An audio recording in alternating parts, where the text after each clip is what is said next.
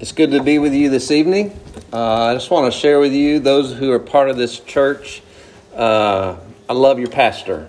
And so I know you do too, but I do love him too. We got to serve together for a short while and just blessed to see who he is as a man of God and as a husband, as a father. And you truly are blessed by God to have he and Sylvia here to love and to lead and to encourage you in the following of Jesus Christ. And so we give God thanks for that.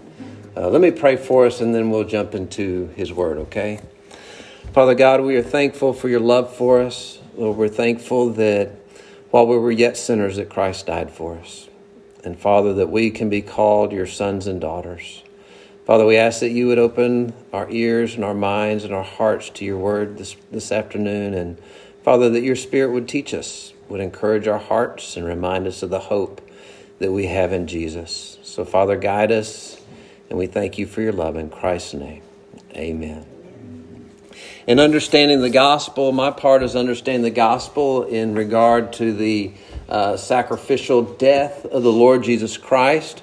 And so turn with me in your Bibles. I guess we're being in a familiar passage. So turn with me back to Romans chapter 3. Your ribbon is probably there as a marker. And to begin with, we're just going to read verses 21 through 26. And so if you would, let's stand in the honor of the reading of God's word. And we'll read these few verses here. Romans chapter 3. Verses 21 through 26. But now the righteousness of God has been manifested apart from the law, although the law and the prophets bear witness to it. The righteousness of God through faith in Jesus Christ for all who believe, for there is no distinction. For all have sinned and fall short of the glory of God, and are justified by his grace as a gift through the redemption that is in Christ Jesus, whom God put forward as a propitiation by his blood to be received by faith. This was to show God's righteousness, because in his divine forbearance he has passed over former sins. It was to show his righteousness at the present time, so that he might be just and the justifier of the one who has faith in Jesus. This is the word of the Lord, and blessed be the Lord. You may be seated. So if we look there in chapter 3, verse 24, the scripture tells us that there is a redemption. And that redemption means that there is a ransom that has been paid in full. There is a deliverance, or there is a salvation. And that this redemption, this salvation, this that has been paid in full is found in Jesus Christ. Now look at Romans chapter 3, verse 25. It tells us that God has put forth Jesus Christ as a propitiation or an atoning victim, a payment by his blood, and that is to be received by faith. So the redemption of God, the deliverance of God, the salvation of God is God putting forth Jesus Christ as the atoning victim or payment.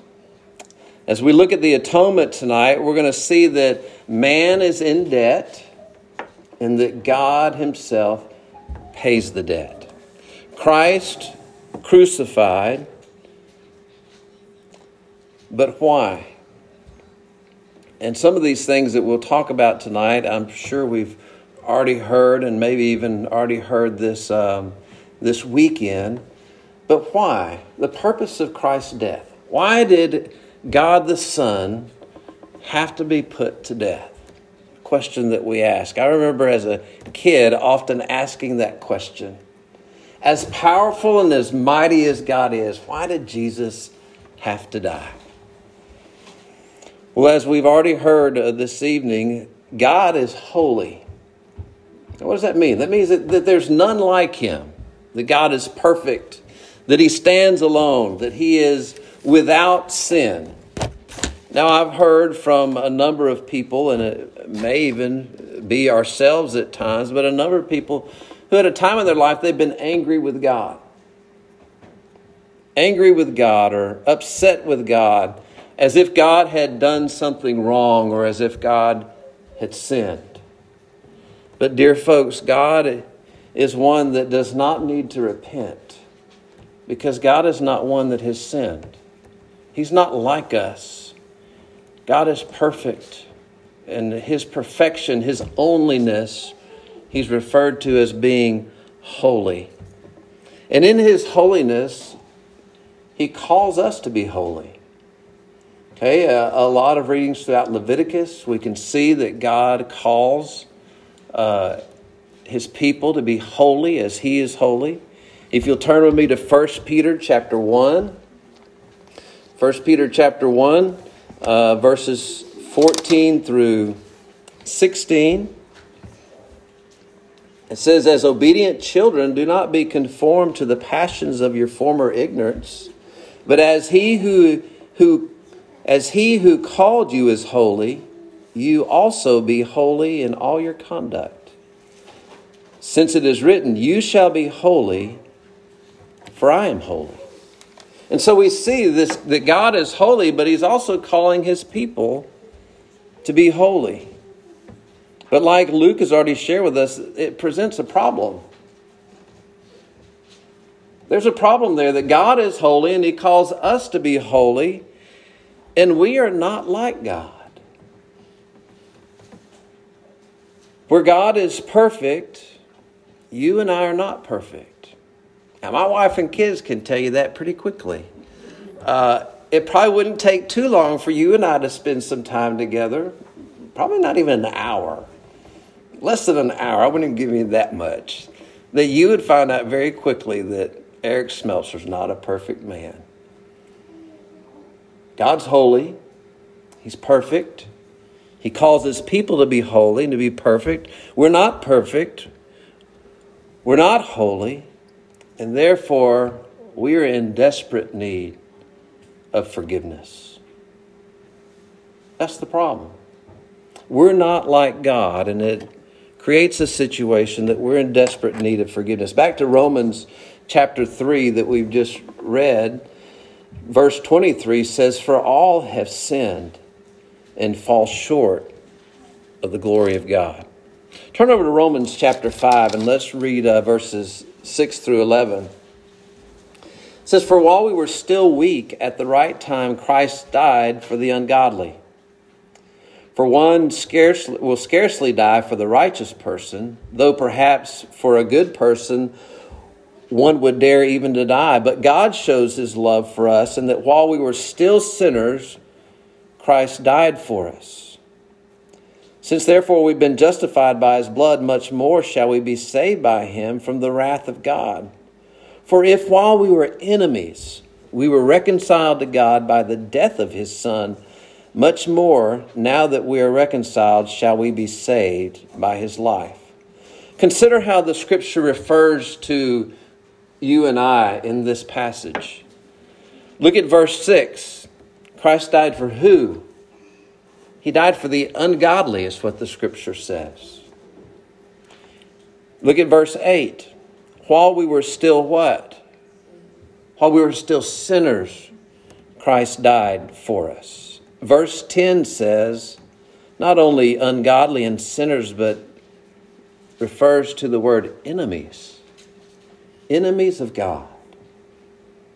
Now that's a lot different than being perfect and holy as God would call his people. So there's a big problem. God calls us to be holy as he is holy. The scripture tells us or refers to us as ungodly sinners and enemies of God, wicked, unbelieving, rebellious transgressors, those who are not in Christ. That's a problem. And it's very important that we understand this problem, that our sin is offensive to a holy God. I don't know that we really realize that in our day and time. We tend to think much of man. We tend to elevate man and escalate man. I can defend myself really well, okay? I can rationalize a lot of things that I probably shouldn't. And so there's lots of ways that we tend to escalate man, but God's word tells us something a little bit different. tells us that outside of Christ, we're ungodly, we're wicked, we're rebellious against this holy God. And because God is holy, our sin is offensive to Him. And we in sin deserves a right punishment, a righteous punishment of God. So when we think as us as sinners, we deserve the wrath of God.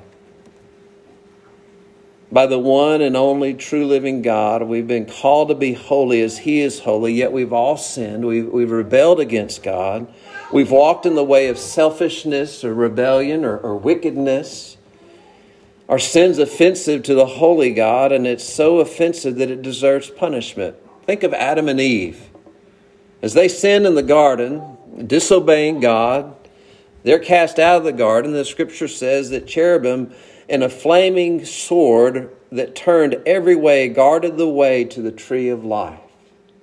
They were cast out and they were kept out.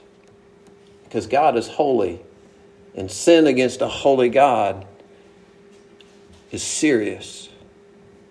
God saw the earth and said that it was corrupt and full of violence, and for all flesh had corrupted their way on the earth, and God flooded the earth, destroying everyone but Noah and his family and the animals. The corruption was serious, and the wrath of God through a flood destroyed much. Think of Sodom and Gomorrah, perverted in many ways like our nation even today. And the Lord destroyed Sodom and Gomorrah. It says that He rained down on them sulfur and fire. Sin was serious against a holy God.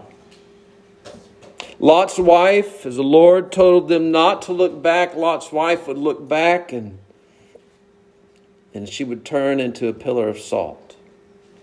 Disobedience to a holy God is serious. A generation of Israel is disobedient and grumbled as the Lord was providing for them in the wilderness, and they were kept from entering the promised land. They were grumblers. Their grumbling was serious before a holy God. A whole generation would have to die out before Joshua would lead the people of God into the promised land. In a moment, the earth swallowed up all the people of Korah and their goods. Why? Because of their sin. Sin serious before a holy God. Fire came down from heaven and consumed 250 men because of their sin. And we would even see in the New Testament of Ananias and Sapphira dying on the spot as they would lie. The Bible says that the wages of sin is death. For the wages of sin is death. So sin is a big problem. But God in His kindness, in His righteousness, in His compassion, in His love, He has a solution to the problem. And it's forgiveness and faith. The Lord's forgiveness is the removing of the condemnation or the guilt of the followers of Christ for their sins. And God does this by placing the penalty of sin, His wrath, on His Son, Jesus Christ. And that's what we call atonement. God's solution to the problem is making an atonement, a payment for our sin, solving the problem. God placing the payment, His wrath and death, on His Son, Jesus Christ. And through faith in Jesus' life and death and resurrection, God no longer finds those who walk in faith, no longer finds us guilty of our sin, but He gives us new life in Christ, and He gives us eternal life. Listen to what Galatians chapter 3, verses 13 through 14 says. Christ redeemed us. There's that payment or being bought back, that atonement. Christ redeemed us from the curse of the law by becoming a curse for us. For it is written, "Cursed is everyone who is hanged on a tree, so that in Christ Jesus the blessing of Abraham might come to the Gentiles, so that we might receive the promised Spirit through faith. Luke referred to this scripture earlier, 2 Corinthians 5, verse 25. God made him who knew no sin to be sin, so that we might become the righteousness of God. Luke referred to that as an exchange, the beautiful exchange. Think about that. God made him, Jesus, who knew no sin, the perfect Lamb of God, the Son of God, to become sin so that we, you and I, the ungodly, unrighteous, the sinner, so that we might become the righteousness of God. It's the only way to be received by God is through the righteousness of Christ. I'd like for us to turn to Luke chapter 22. And what I'm going to read for us is going to be rather lengthy, but it's going to be the narrative of the death of Christ, the crucifixion of Christ. And then after that, we're going to turn over to Isaiah 53, and we're going to see all that God has done and designed through the death of his Son, Jesus Christ. And folks, I want to encourage us. I would encourage us probably at least once a week, maybe every 2 weeks. I would encourage you to read the narrative of the crucifixion and the resurrection of Christ every 2 weeks. Just to be reminded of the death and the resurrection of Christ. You know, the cross says two things. The first thing it says guilty. The cross says guilty. And it says guilty because sin is serious to God. And we see the guiltiness because Christ died on the cross. But the cross also says forgiven. It says paid in full. So we approach the cross with great humility. We approach the cross of Christ with great thankfulness. Because Christ did not die for his guilt. Christ died for our guilt. Okay? And so let's keep that in mind as I read for us Luke chapter 22, beginning in verse 63. Now the men who were holding Jesus in custody were mocking him as they beat him. Let's remember who Jesus is. He's the Son of God. He has not sinned. He's not guilty. Now the men who were holding Jesus in custody were mocking him as they beat him. They also blindfolded him and kept asking him, "Prophesy, who is it that struck you?" And they said many other things against him, blaspheming him. When the day of the assembly of the elders of the people gathered together, both chief scribes and priests, and they led him away to their council, and they said, "If you are the Christ, tell us." But he said to them, "If I tell you, you will not believe. And if you ask, you will not answer. If I ask, you will not answer. But from now on, the Son of Man shall be seated at the right hand of the power of God." So they all said, "Are you the Son of God then?" And he said to them, "You say that I am." Then they said, "What further testimony do we need? We have heard it ourselves from his own lips." Then the whole company of them arose and brought him before Pilate, and they began to accuse him, saying, "We have found this man misleading our nation and forbidding us to give tribute to Caesar, and saying that he himself is Christ, a king." And Pilate asked him, "Are you the king of the Jews?" And he answered him, "You have said so." Then Pilate said to the chief priests and the crowds, "I find no guilt in this man." But they were urgent, saying, "He stirs up the people, teaching throughout all Judea, from Galilee even to this place." When Pilate heard this, he asked whether the man was a Galilean. And when he learned that he belongs to Herod's jurisdiction, he sent him over to Herod, who was himself in Jerusalem at that time.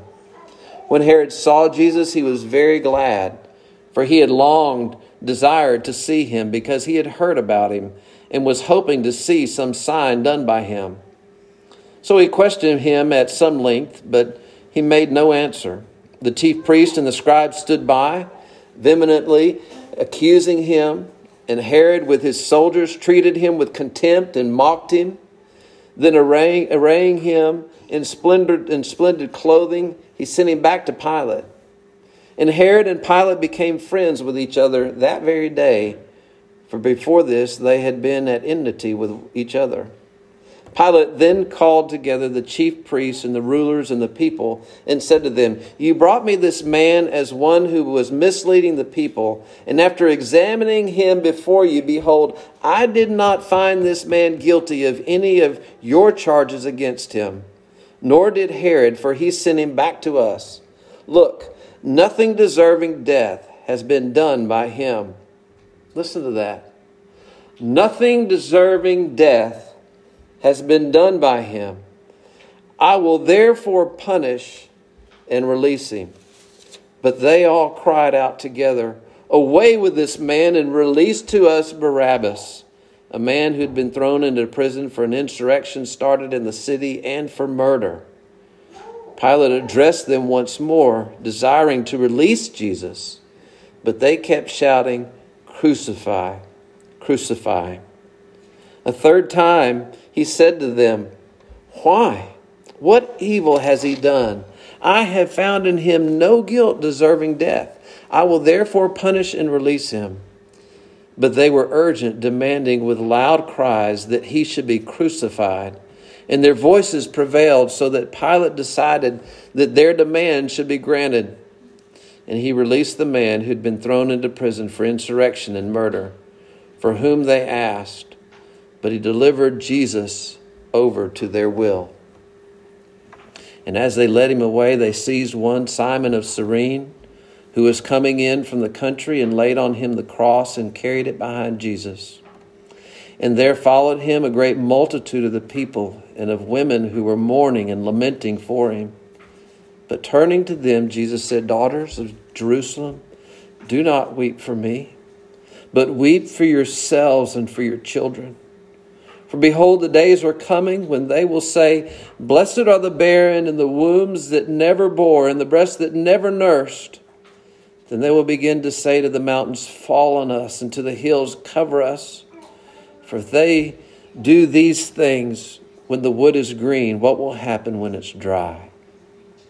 Two others who were criminals were led away to be put to death with him.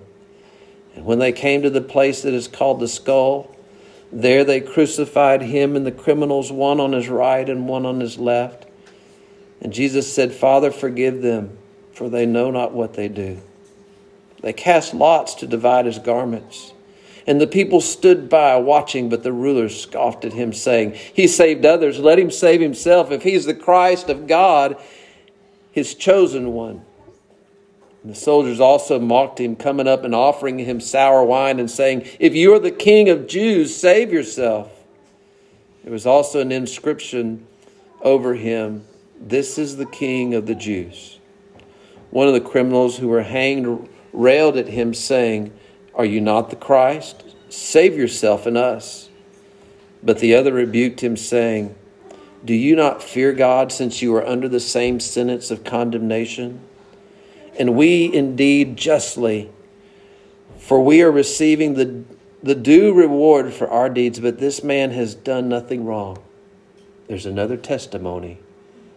This man has done nothing wrong. And he said, "Jesus, remember me when you come into your kingdom." And he said to him, "Truly I say to you, today you will be with me in paradise."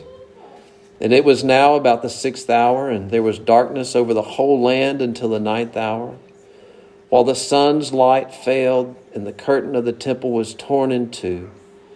Then Jesus, calling out with a loud voice, said, "Father, into your hands I commit my spirit." And having said this, he breathed his last. And when the centurion saw what had taken place, he praised God, saying, "Certainly this man was innocent." Another testimony of his innocence. And all the crowds that had assembled for the spectacle, when they saw what had taken place, returned home beating their breasts. and all his acquaintances and the women who had followed him from Galilee stood at a distance watching these things. Now there is a man, Joseph, from the Jewish town of Arimathea. He was a member of the council, a good and righteous man, who had not consented to their decision and action, and he was looking for the kingdom of God. This man went to Pilate and asked for the body of Jesus. And he took it down, and he wrapped it in a linen shroud, and laid him in a tomb cut in the stone, where no one had ever been yet laid. It was the day of preparation, and the Sabbath was beginning. The women who had come with him from Galilee followed and saw the tomb and how his body was laid. Then they returned with prepared spices and ointments. On the Sabbath they rested according to the commandment. On the first day of the week, at early dawn, they went to the tomb, taking the spices they had prepared, and they found the stone rolled away from the tomb. But they went in and did not find the body of the Lord Jesus. While they were perplexed about this, behold, two men stood by them in dazzling apparel. And as they were frightened and bowed their faces to the ground, the men said to them, "Why do you seek the living among the dead? He is not here, but is risen." All that the Lord Jesus faced, the wrongful charge, the beatings, the mockings,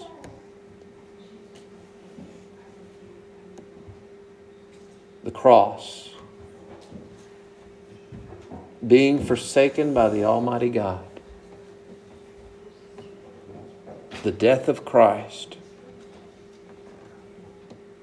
because of my sin and yours, the wrath of God that we deserved was laid upon Jesus Christ, that my sin and your sin is paid in full. Guilty, the cross says. The cross says also forgiven. The payment was made in full. You remember the words of Jesus? It is what? It's finished. The payment has been made. The wrath of God satisfied. It's finished. That's what atonement is. Paid in full. The righteousness of God satisfied through the Son of God, through his death. Hebrews chapter 9 verse 22 says, "Without the shedding of blood, there is no forgiveness of sin." Without the shedding of blood, there is no forgiveness of sin. Praise God for the shed blood of Jesus Christ. Turn with me to Isaiah chapter 53. Isaiah chapter 53 is something that I would encourage, again, all of us to read every week or every 2 weeks. Okay? It explains what God has done through what we've just read. We've read the narrative of the crucifixion of Christ.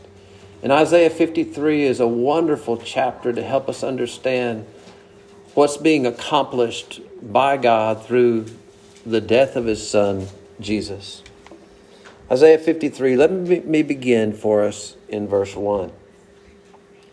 "Who has believed what he has heard from us? And to whom has the arm of the Lord been revealed? For he grew up before him like a young plant and like a root out of the dry ground. He had no form or majesty that we should look at him, and no beauty that we should desire him. He was despised and rejected by men, a man of sorrows, acquainted with grief.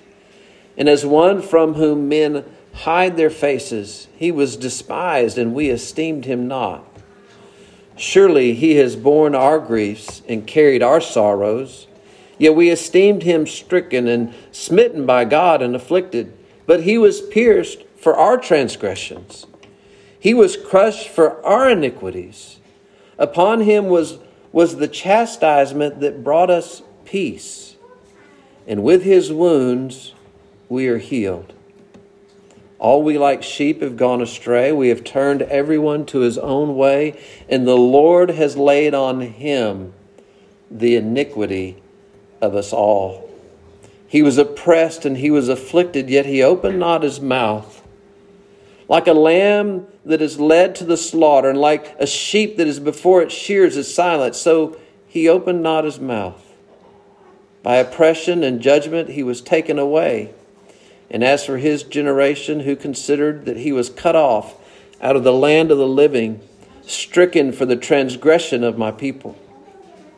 And they made his grave with the wicked, with a rich man in his death, although he had done no violence, and there was no deceit in his mouth. Yet it was the will, understand this, yet it was the will of the Lord to crush him. He, meaning the Lord, the Almighty God, he has put him to grief.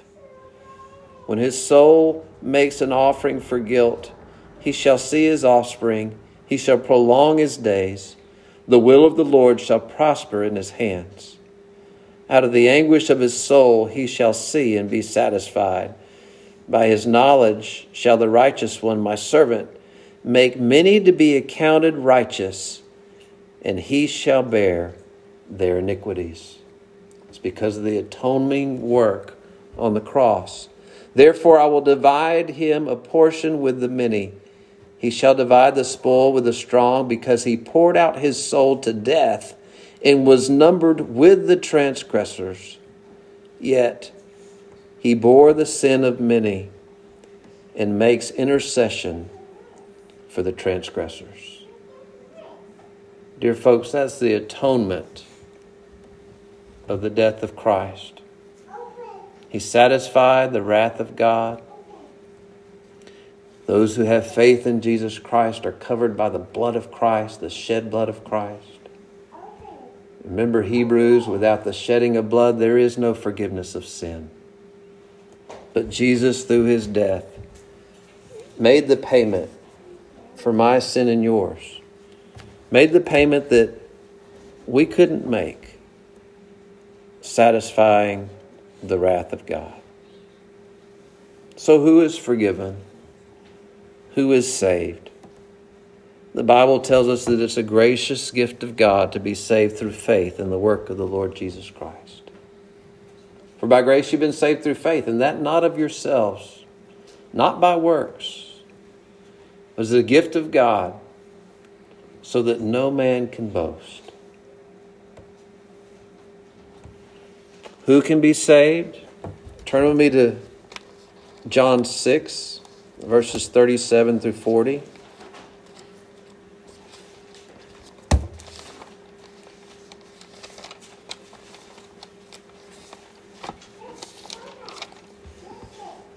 This is in the time that Jesus is sharing that he's the bread of life, and whoever comes to him shall not hunger, and whoever believes in him shall never thirst.